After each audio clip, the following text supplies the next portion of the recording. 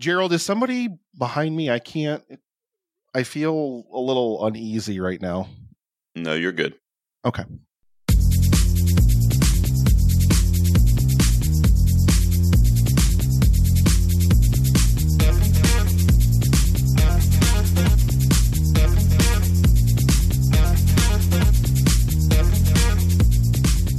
Ladies and gentlemen, welcome back. It's another episode of Two Peas on a Podcast where we review the latest and sometimes greatest movies every week. We got a special treat for you this week. Gerald here with you, and on the other side is a dead, rotting corpse, my partner. Nicholas, how are you? I seriously feel really uneasy. Like, I feel like No, trust me. Okay. You asked earlier. You're fine. There's nothing there. Gerald? Yes. All I hear is just somebody singing "So Let the Sun Shine In." Gerald? Oh wow, you're in trouble then. Oh boy. When that song's playing, run, brother. Guys, I gotta go. Oh man, you definitely should go. Guys, this week, now look, patrons get in on the action. Whenever there's not a new release that Nick and I are discussing, we spin the roulette wheel, which we spun it last week and it landed on the patrons, and we drew out Mr. Brett Parker's pick. Brett, we love you, brother. Thank you for being a supporter and a patron of the show. And he chose 2016's The Autopsy of Jane Doe, a film that Nick had never seen, but I saw when it came out, although I can't believe it's been like 7 years. But it's been that long, I rewatched it today on my phone. Yeah. Sorry, I have young kids, guys. I had to try to figure out how to watch it and not have them see a fully naked woman's body on an autopsy table. So I watched it on my phone. That's what we're going to be doing this week. But before we talk about The Autopsy of Jane Doe and get into the review, we always start out every episode with what we call one big question. You could ask yourself a question. I have a lot of questions. Number one, how dare you? Number two, where is that music coming from? Let the sun shine in, brother. Just let it happen. All right. Nick, what question did the fans throw that we're going to pick out this week, man? Well, the one that I really liked the best, sorry, Julio, not your question about, is this the Flash of IFC movies? Oh, God. Brett from Dissect That Film wants to know, Gerald. Love you, Brett. What's your favorite film that takes place in one location? I've got the obvious one, and then I've got a dark horse. But I want to know your answer first. I mean, the first thing that comes to mind is 12 Angry Men. Is that what you're 12 Angry Men is the absolute obvious answer to this because it is a stone cold masterpiece. All right, let me think then. Let me think. Go ahead. You said you had another one, right? So go ahead and give yours. My dark horse is a little film called Carnage from like 10, 11 years ago. It basically takes place in an apartment. Kate Winslet's in it. Carnage. John C. Reilly's in it. Oh, I do know that. It's like there's a couple married couples or something. Yeah, it's two married couples and like their kids get into a fight at like the schoolyard or something like that, and then basically they're just in this apartment like literally the whole time. It's really really great. I really loved it based on the play. That's my dark horse. But yeah, the obvious answer to this is 12 Angry Men. I thought of another one too while you were talking. 12 Angry Men is the top of the line. But how about 10 Cloverfield Lane? How about that one? Okay. Yeah, dude. In the bunker the whole time, just like stress and anxiety. Mary Elizabeth Winstead, John Goodman. I mean, creepy shit. You thought of that just because of Mary Elizabeth Winstead, didn't you? I think about her every 15 minutes, so it's possible that that may be why. You're right. But yeah, I think 12 Angry Men is like the Mount Rushmore, like number one spots, you know. But legit, yeah, I think that's what anybody thinks of when they think of single location films. I mean, stone cold masterpiece. Such a good movie. I agree. Well, Brett not only picked the movie this week, he also picked one big question for us. Brett, this is your episode, brother. There you go, baby. Let's get into the review for The Autopsy of Jane Doe, directed by Andre Orvidal. I probably fucked that up. I told you before we recorded Orvidal. Orvidal. You just Andre, you let me run that again. It worse. You pronounced it worse that time than you were doing it pre-show. You know what? I'm not going to run it again. Print it. I mispronounced it. I'll probably do it a couple more times, so I'll just leave it in. It stars Emil Hirsch and Brian Cox and a few others, but kind of like what we alluded to, it really takes place in one location and has very few characters in the movie, which I actually think kind of helped the film a little bit. But we'll get into that when we discuss it. However, we always give our score for any review up top out of 10. We have not discussed it with each other, and it's a segment we call the Early Score Reveal, Nick. Damn it, this always happens. I think I'm gonna score and then I never score. It's not fair. Okay, this music is driving me crazy. All right, let the sun shine in, buddy, or whatever your score is going to reflect. My wrists are starting to get sore, too. I don't... Hey, your brain is alive and well, I'll tell you that much. I don't care how long you've been in that state. All right, here we go. You want to count us in, or you want me to do it? What do you want to do? I'll let you do it. All right, here we go. I actually kind of struggle with this score a little bit. I'll explain that here in a second. But here we go. Our scores out of 10, guys. 3, 2, 1. Look at this. No, we already did Poor Things, Gerald. Look at this. 7 out of 10 for me. Well, let's tell them, and then I'll explain that. I rate a horror film higher than you? This is the Totally Killer all over again. 7 out of 10 here and an 8 out of 10 from Nick. Now, it was really close to being an 8 from me. What's so funny, guys, is we just did a patron review for Poor Things, and we had to use the same prop because we had a 7 and an 8 on that one, too. Let me guess. Not enough dumb... garbage slasher murder killings. No. Nonsense. This is a really, really good film. That you rated a 7? Do you want to do? Well, 7's a good score, isn't it? I mean, that's a good score. 7's. I liked it. Yeah, I liked it a lot. I liked it a lot. I liked it a lot. If it's an 8, I loved it, but I liked it a lot. A 7 out of 10. Do you want to do spoilers, just whatever, or do you want to do a quick general? It came out like 8 years ago. I mean, I don't know how many people have necessarily seen it. We'll just talk about the movie. This will just be our review, guys. If you have not seen The Autopsy of Jane Doe and you're interested in that, then do not listen to this review because we will most likely get into spoilers as we begin our discussion. So come back after you see the movie. This will be a spoiler-filled review this week. It's on Hulu if you're in the States. I don't know where it's streaming is internationally, but that's why I watched it as Hulu. It's on Hulu. It's also on Shudder for any horror fans out there. It's also on Tubi, Brad. Is it? I'm pretty sure because I looked up a list of where I could find it. All right, let me take a couple points off. I saw it was on Tubi.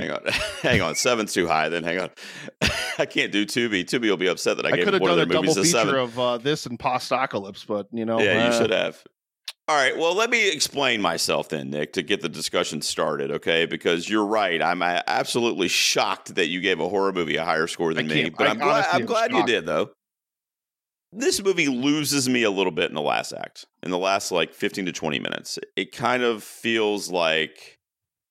Okay, so for the first 75% of this movie, there was a wonderful blend of ambiance, atmosphere, creepy imagery, just kind of not really knowing what was lurking in the shadows, and these weird sounds and the fucking jingle bell that they kept using, which I loved.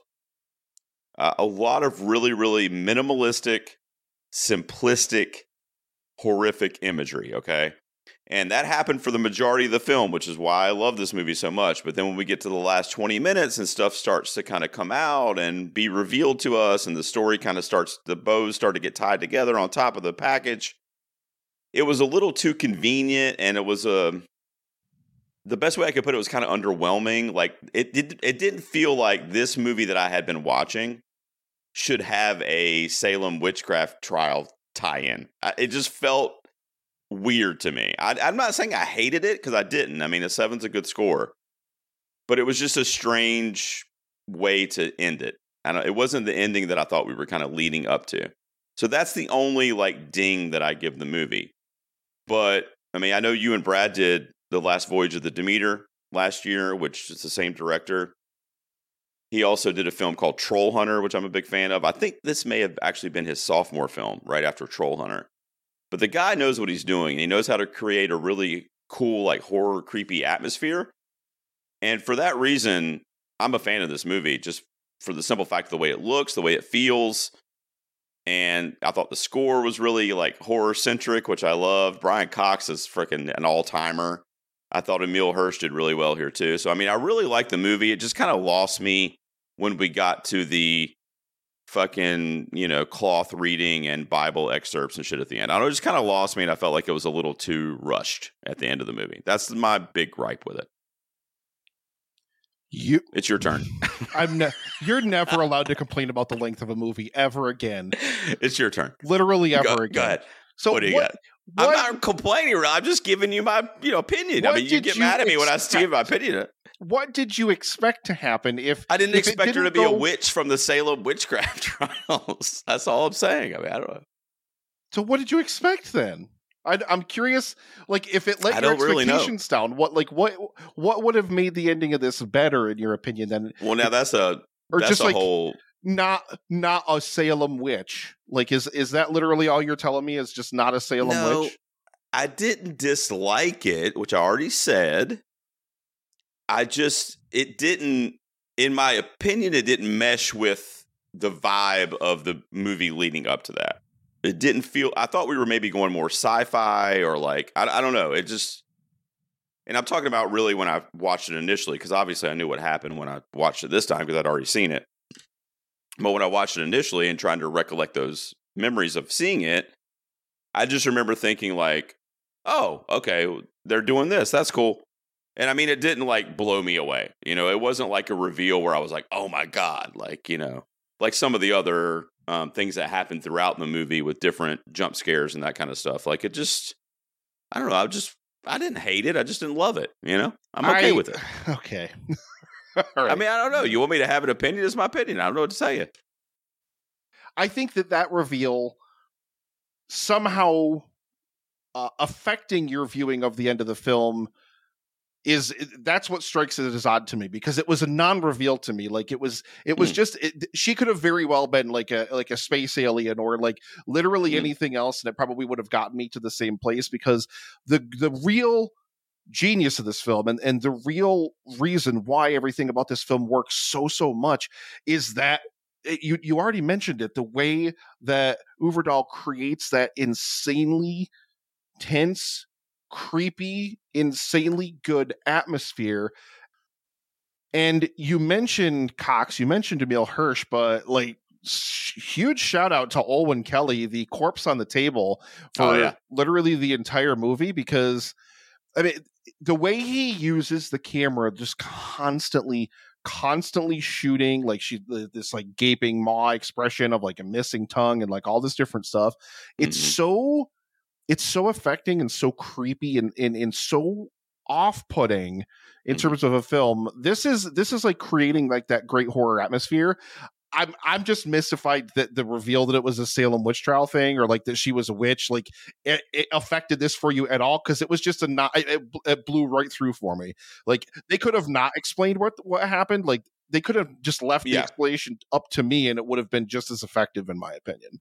Yeah, I mean, I'm not saying it wasn't effective. I think that the movie really shined, and no pun intended, went above and beyond when it wasn't giving us information. Like, and I'm basically saying exactly what you're saying for the first 2/3 of the movie, because like those close-up shots of her eyes, her mouth, like it'll just be like that blank stare that she has with those creepy gray colored eyes, and he'll hold on that for 5-10 seconds, is very unsettling. I mean, the great thing is like it plays with expectation of the audience too, because you expect her to jump, you expect her to move at some point, right? You expect her like at some point, like they're examining in her mouth, or they're doing any other horror movie, like all of a sudden biting down on the finger, or like, like reaching up and biting one of them, or like attacking them, or doing whatever else, I even think of the sloth victim from Seven, when they're investigating his body and they find sloth, and then he wakes up, and it takes you kind of a jolt by surprise. But then on a rewatch, you're like, why didn't I see that coming? But that's Fincher, and he's a master. But I think this is masterfully done too. Wow, you're talking about hot takes. I saw Mank and the Killer too. All right, but I've seen Mank and the Killer too. All right, but let's take that title away. Don't make me sick winners on you again. All right, he's waiting inside. I can go get him. Zodiac still sucks, winners. But I think I agree with you for the most part until we get to that last act, because my point was not necessarily the Salem witch stuff, because I'm a huge fan of that era, and I study that era in history, and I think it's very interesting and tragic, really. It's a very tragic. Would you have just preferred nothing then? Well, let me just tell you what I'm saying, though, real quick, because I want to try to explain what I mean here. kind of like what you said, how you could insert anything, really. She could have been anything. And I think that's true. But the movie doesn't give us anything from a backstory perspective for the whole movie, really. And then all of a sudden, it starts getting thrown at us in the last 10 minutes of the film. I love the very, very end of the film, like kind of the cliffhanger with the toe wiggling and how they find the crime scene there, just like the one at the beginning of the movie. So we kind of get the idea, like she's causing havoc wherever she goes and all these people end up dead. And like I loved all that shit. But it was just that little 10-minute segment where we just get so much information and expository explanation from Brian Cox's character. And does this make sense what I'm saying? Like, it was a very ambiguous film until all of a sudden it's like, because here's why all this shit happened. And fill in all the gaps that it thought the audience would want to know. Like, it had to spoon feed kind of like the, okay, but this is because it's almost in the way that the film checks against that audience expectation of, you expect the corpse on the table to move. You expect the corpse on the table to bite, attack, whatever. And it never does. The same way as in it kind of plays too much into that audience expectation of knowing that there'll be too many people that will want an answer, and stopping the film cold to feed it to us, as you're alluding to. I think they plant a few seeds of it earlier, like the peat under the fingernails and the tattoos on the inside of the skin. They find the little cloth fabric thing or whatever with the weird symbols on it. That's all second act kind of stuff before all the really creepy stuff starts to happen, and then they're running around and all the sensory, all those different kind of things are going on. I think it's in a way it's unapologetically what it is.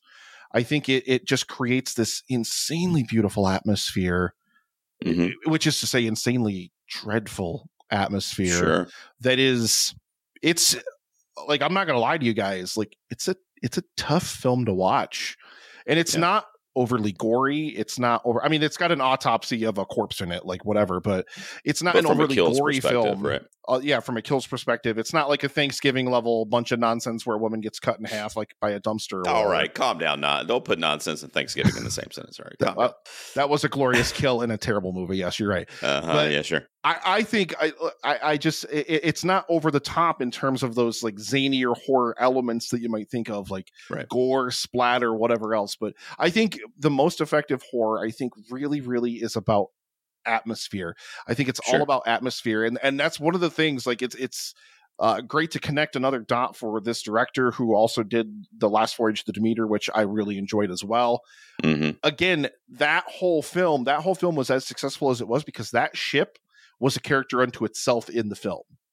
And I don't think that film's successful unless that ship is as atmospheric and haunting and kind of dreadful as it is. Same thing with this film. I don't think that it's nearly as haunting and as arresting as it is without, a phenomenal corpse performance by Olwen Kelly. Number one. And then number two, just every single shot being so intentional. That's why this film, I love films like this that are this was 86 minutes. It doesn't have to draw things out or anything like that. It's very deliberate in the shots that it goes for. It knows exactly what it wants to do. And it's so, if you've never seen this, and I'm sorry that you're this far into the movie, into our review of it, and we're ruining it for you if that's the case, but yeah, check it out for sure. It's so, and I don't know if that was your experience when you first watched it, but and I know you're the horror guy, but this was hard for me to watch. This was a tough watch for me, to get through. You mean cringing because of the autopsy stuff, or no? It's that creepy and unsettling. Yeah, he's so successful in creating such a creepy, unsettling tone. I agree that it's difficult for I'm not the horror person, so it's difficult for someone like me to sit there and just and it's almost like playing on my expectations too much, where I'm just just let the thing happen so I can be okay. Just let the thing happen or whatever, And there was a point too that I thought was wonderful because in the mortuary there, he creates that feeling of claustrophobia, like you're trapped too, much like he does in the Demeter as well. But there's a scene where early on where Emil Hirsch is going to leave with his girlfriend who has a small role, and they're going to go see a movie together and go on date night or whatever. And, Brian Cox is like, yeah, you guys go have fun. I'll take care of this Jane Doe or whatever. And right as he's about to literally leave that house, he says, I can't leave my dad. Come back and get me in a few hours. I'm going to go down and help him. And that's when everything kind of spirals out of control. And but what was wonderful there is that when you kind of think back on that specific moment, he was almost out of there. He was almost out of that kind of setting that was cursed in this movie because of Jane Doe. Yeah. But he didn't leave. And once he went back downstairs, he never left. He ended up dying there. Also, I didn't catch this on the first watch, actually. But that horrible rainstorm and the flooding and the hurricane and everything that kind of kept him there and the power went out and all that shit, that didn't happen. Did you catch that? The witch orchestrated that.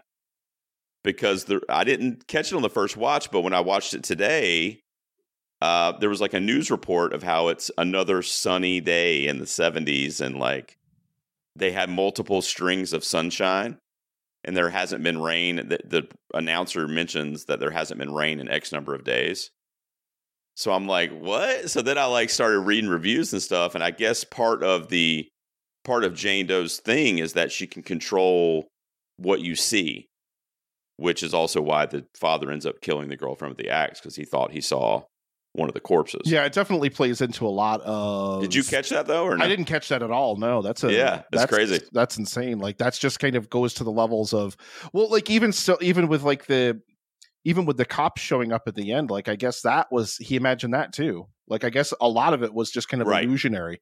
Like, where he imagined the cops were outside, like, trying to let him in. Open the door. And whatever. Yeah. And, like, he's trying to open it, and it's still sealed shut and everything like that. I was really... I was kind of wondering if the witch would honor the Brian Cox's character sacrifice in terms of, like, I don't know, like, what does that have? Like, he gives kind of his life energy to her or whatever, or something like that. I'm not 100% sure.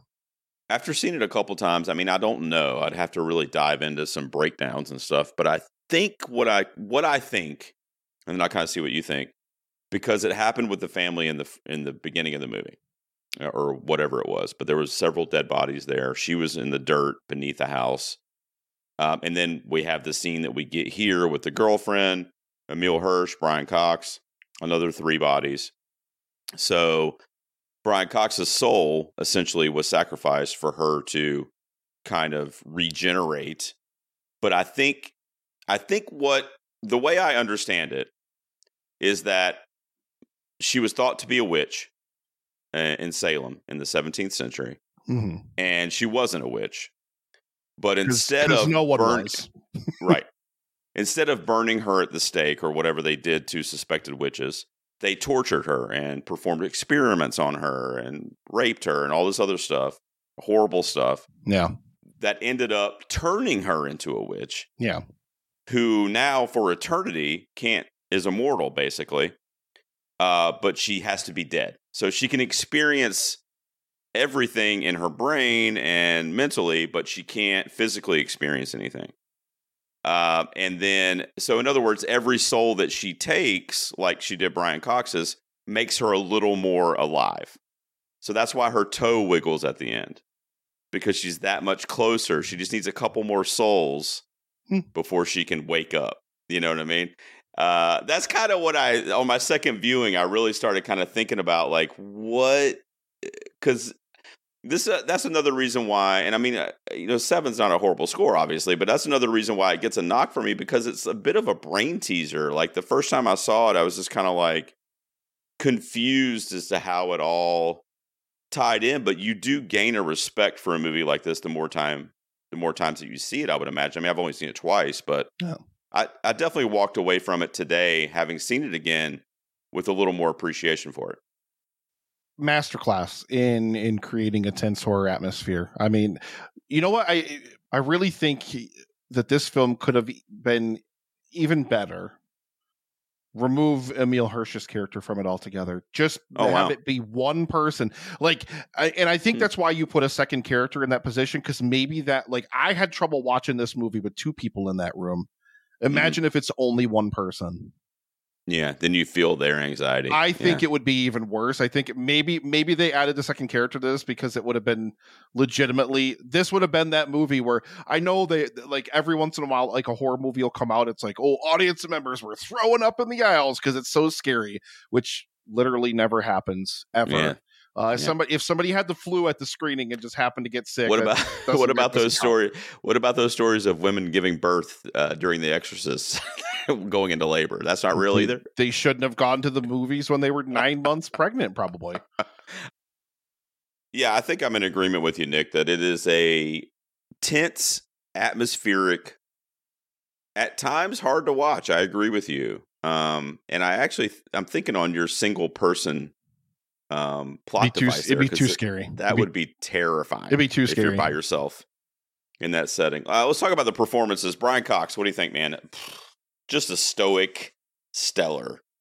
He's so good. Like he immediately gives that vibe of the master, like who knows it all, who's seen it all, who's done it all, and like somebody who really cares about his craft and his profession. Really, really love that performance. I really, really loved Emil Hirsch's Austin, kind of bringing in the more emotional side of it, like not just wanting to determine the cause of death, but also kind of wanting to try to investigate, like get a little bit into that kind of investigative sort of thing. I think one thing you could possibly knock the film for as well would be like, why? I mean, I get like all the supernatural stuff's happening and all this weird stuff, but like, I don't know. Like I thought maybe Brian Cox's character could have clung to his beliefs a little bit longer, maybe. Mm-hmm. Like to where he was skepticism. You mean? The skepticism, the skepticism of like he's very clinical. He's very clinical. He only cares about determining the cause of death. You know, like the rest of it, the emotion of it, the crime of it, or whatever doesn't matter necessarily. But I mean, the film's got to film. Like it's got to get to some point eventually, and we can't have like an endless conflict between those characters in that sense would have probably also felt a little forced. So I'm not knocking the film for it one way or the other, I guess necessarily, but I don't know. Do you think the mother killed herself? I don't think they ever say specifically. They kind of allude to her sadness and how he couldn't do anything to help her. But I don't know. I mean, it could have been cancer. It could have been, I don't know. It could have been anything. I got the impression on this second watch that maybe she killed herself. I didn't read anything into that to be 100% honest. I was probably far more concerned about the pale, corpse on the table that I was very certain was going to spring to life at any point. I think this is a much easier film to rewatch knowing that the corpse doesn't move. Yeah. Because then it allows you to focus on all the other details going, like you caught all this other stuff on a second watch. Mm-hmm. I'm willing to bet you this is a second watch kind of film where once because I'm literally like sitting here crapping my pants. She's going to buy waiting for this thing to come alive. I'm like, and part of me is just like, just bring this thing to life already. I need that corpse to do something so that we can move on with the movie. I think once like rewatching this movie, I think it's probably as rewarding because then the corpse isn't moving and you're looking at everything else that's going on in the frame. Right. Another reason this lost at least a point for me is the cat. How the fuck are you going to do that to my boy Stanley, the cat? You know what? I'm not this review. I'm bumping my score up to 10. Put your glasses back on. I'm bumping my score up to 10 despite Stay into character at all times on this show, goddammit. That's right. Glasses, guys. Sorry. Yeah. No, it was a touching moment, though, with Brian Cox and the cat. And he said it was the last thing he had of his wife's left. And I thought that was a touching moment there. But in all seriousness, like, this was not a movie that was really concerned a whole lot about, like, emotional character connection. Because even with the father-son, like, you obviously could tell that Brian Cox wanted the best for his kid and he loved him and all that kind of stuff. And the kid was obviously doing this line of work in an effort to somewhat, please his dad and impress him. So you kind of got those third generation, I think, right? Right. Yeah, they mentioned that too. So here's a question for you. Yeah. Ditch Emma's character from the film entirely. Because I will posit to you. The girlfriend, Emma.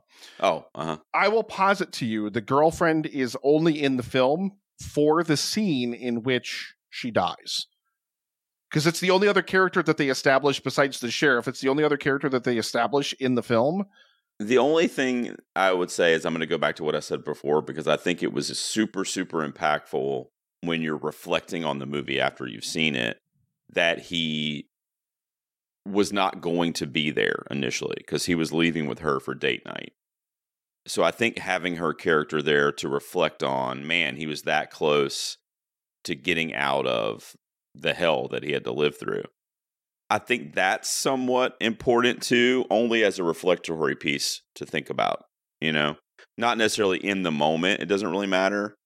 I mean, they could have written anything in there. He went to the bathroom and then came back and the Jane Doe was there and they did, you know what I mean? Like, it didn't have to be in there, but I just think it's an interesting piece. And also because, yes, you're right. She gets killed later with the figment of the imagination and the whole thing. But in that initial scene, he told her to come back. So then he has that guilt. I told her to come back because I told her to come back. Now she's dead. That whole thing. But there's no kills in this movie, really, aside from the two of them at the end, which is interesting for a horror movie, too. Kind of going off of what you said, that it's not really, there's not a ton of emotional depth to these characters or anything. Mm-hmm. I think you have to swing one way or the other, either further emotionally develop and invest us in them, or just eschew it entirely. Like, we don't need it. And I really think that character feels extraordinarily ancillary, knowing that, I mean, really the only reason they establish the relationship between Emma and Austin is so that she can come back halfway in the movie and get an axe in her face. That's true. And but she did that was a really cool scene with the dad and her with the bell on the ankle, which, by the way, talk about plot device and sound design and the fucking jingling of that bell. Yeah. Super creepy. When they were in the office. Super creepy. And I didn't, on the first watch, they're explaining why the bell's there and like whatever. And I'm not thinking to myself, oh, this is going to come back up later. And it did. And it was like, I remember on the first time I saw that, I was like, is that the fucking bell from the guy's ankle? Was there a horror scene in this movie that you would take away as like, that was your favorite scene of the film? Just the atmosphere. I mean, the atmosphere. Yeah, that's true. It is. Atmosphere is what creates great horror, in my opinion. It's not. I mean, the slashy, like the Thanksgiving, like dumpster cut in half, like super gory blood splatterfest kills are fun to me, but they do not a good movie make. A good movie to me, like a good horror atmosphere, it doesn't need it. You can really, really set the tension with the camera. I mean, really, really just making you as an audience member feel ill at ease just by what's happening on the screen, or maybe even the lack of what's happening on the screen, which is a lot of the case in this film, I think. I think it's that atmosphere, it's that tension. That's what you have to take away from this. You could swap in other actors in these roles. You could do a lot of other different things. I think largely, a lot of the pieces aside, this is still going to be the same movie because of the way it's shot, because of how atmospheric it is.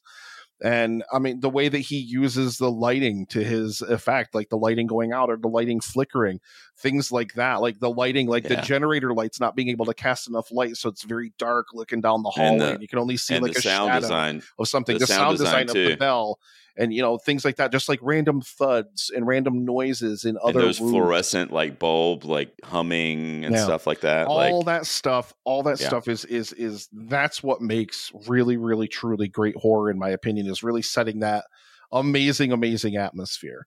So that's why I mean, honestly, I really enjoyed it a lot more than I thought I was going to.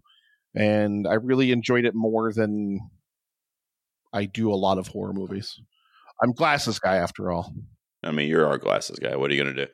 I mean, it is atmospheric. I agree with you. And my favorite horror scene, aside from the bell scene with the feet appearing in front of the crack in the doorway at the bottom, and they hear the bell coming, that's probably it for me in terms of like just tension building. But I also loved in the early stages of kind of shit hitting the fan, Emil Hirsch is in the hallway and he sees a person in the mirror. Yeah. That's a good scene too. And he's like, what the fuck is that? And then the lights are flickering, like you said.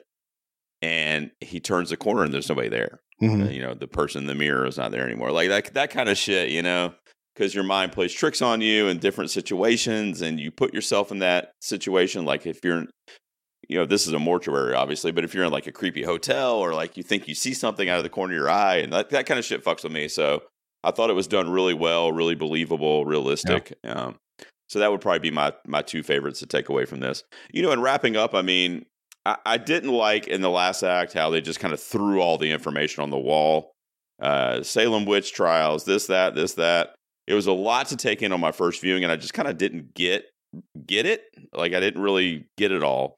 On the second watch, it made a lot more sense. I kind of started tying stuff together a little bit, and I told Nick about a couple things I noticed this time that I didn't notice the first time that are really cool. This is the kind of movie I feel like if you rewatch it every few years or whatever, you introduce it to friends of yours that have never seen it, you're probably going to take something away from it each time. It seems like that kind of movie that has those nice little Easter eggs kind of built into it to build a nice little puzzle based on your watches of it. So it's a great flick if you are a fan of horror or even like thrillers. Like I mentioned Seven earlier, this borrows a lot from that type of film, in my opinion. Like, there's an autopsy scene in Seven. There's obviously the crime scenes are kind of shot similarly. So those types of like crime thriller movies. And if you're a horror fan, like it kind of speaks to different demographics of people that enjoy different types of films. Kind of like what Nick said, it does get kind of hard to watch at times. And I mean, there's this dead body on the table being, having an autopsy performed on her the whole movie pretty much. So there's organs being thrown out and, stuff being put into blood vestibules and everything else. So you have to be ready to see all that stuff. But if you're into it, I say give it a go. Autopsy of Jane Doe, 7 for me. Any final thoughts from you, buddy, before we wrap up? It's great. Watch it. 8 out of 10. I don't think I think like I said, the reveal at the Salem witch thing at the ending, it could have been anything, and it would have been the same ride for me. I don't think honestly you need it. I think they could have eschewed it entirely, but nevertheless, I mean the atmosphere in this film alone is worth the price of admission. Did you like the toe wiggling at the end? Not like in a Tarantino way, but like in a Nick way. We haven't had like a sequel to it or anything like that. I wonder if there's ever like plans to do any kind of sequel or anything like this. Here's the thing that you can't make this movie again. You got to give her more powers and like have her be up and walking around and stuff like that. Well, a lot of people were saying maybe an origin story. So I guess that would be her in Salem, maybe. I don't know. But that might be a hard watch too. She'd be tortured the whole time. I don't know. So I don't know. But yeah. All right, there you go. Autopsy of Jane Doe. It was the review this week, the Retro Roulette review. Guys, I'll throw a little link down below here for you if you're watching on video, and it'll also be in the show notes if you're listening on audio. But if you want to join us over on Patreon for as little as $1, you can throw a movie into the hat just like this one, and we will draw movies out of the hat and we'll review them on the main show. We do the damn thing here, Nick. We just talk about it on the regular week. Who cares? Brett is the man. And he's a patron who threw out Autopsy of Jane Doe. Brett, thank you so much for the suggestion. I was glad to revisit it. And obviously Nick enjoyed it too, so that's great. Thank you, everybody who picks good movies. Not Brad. Not Postocalypse. Not Brad Hargis. Thank you, everyone but Brad Hargis. All right, Nick, what are we doing next week, man? So, by the way, let's just give so it was a 7 from me and an 8 from you. Yep. So it's a 7.5. From the P's cumulatively on the Autopsy of Jane Doe from 2016. So go check it out. It's on Hulu. It's on Shudder. Give it a go.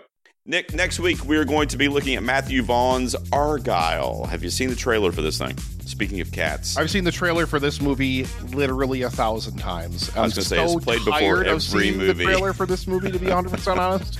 You can't be, because Dua Lipa's in it, so you're good. You can't get tired of seeing that. Henry Cavill and John Cena are in it. That's for me. Henry Cavill in a fucking Fox cut. He looks like what's the guy from Fox Sports? What's the guy that's on the Fox Sports? Howie Long? Is that who he looks like Howie Long in this movie. Yeah, he looks like Howie Long. No? So that's a weird pull, my guy, but okay. All right. Sure. I don't know. I had a couple beers. So go see Howie Long in Argyle next week, and then we'll get together and talk about it. Nick, until then, we'll be performing an autopsy on you. I want to find out what the cause of your awesomeness is. I'm going to look into it. You're going to have to dig deep, buddy. I'm going to look into it. I was hung or burned at the stake for believing the Earth was round back in Copernicus times or something like that. I'm sure you were. Or in 2024. But, I'd see that movie, though. Two. Hey, I would watch that movie, though. I'd watch that movie. All right, guys, look for the Argyle review next week and all kinds of other stuff on the YouTube channel and everything, getting ready for the Golden Peas, which are coming up. They'll be on February 19th with our boy Brian Loysauce. Make sure you check the show notes to vote in the Golden Peas as voting ends this week as we're recording. Nick, I love you, man. I'll see you next week. We'll talk about Argyle.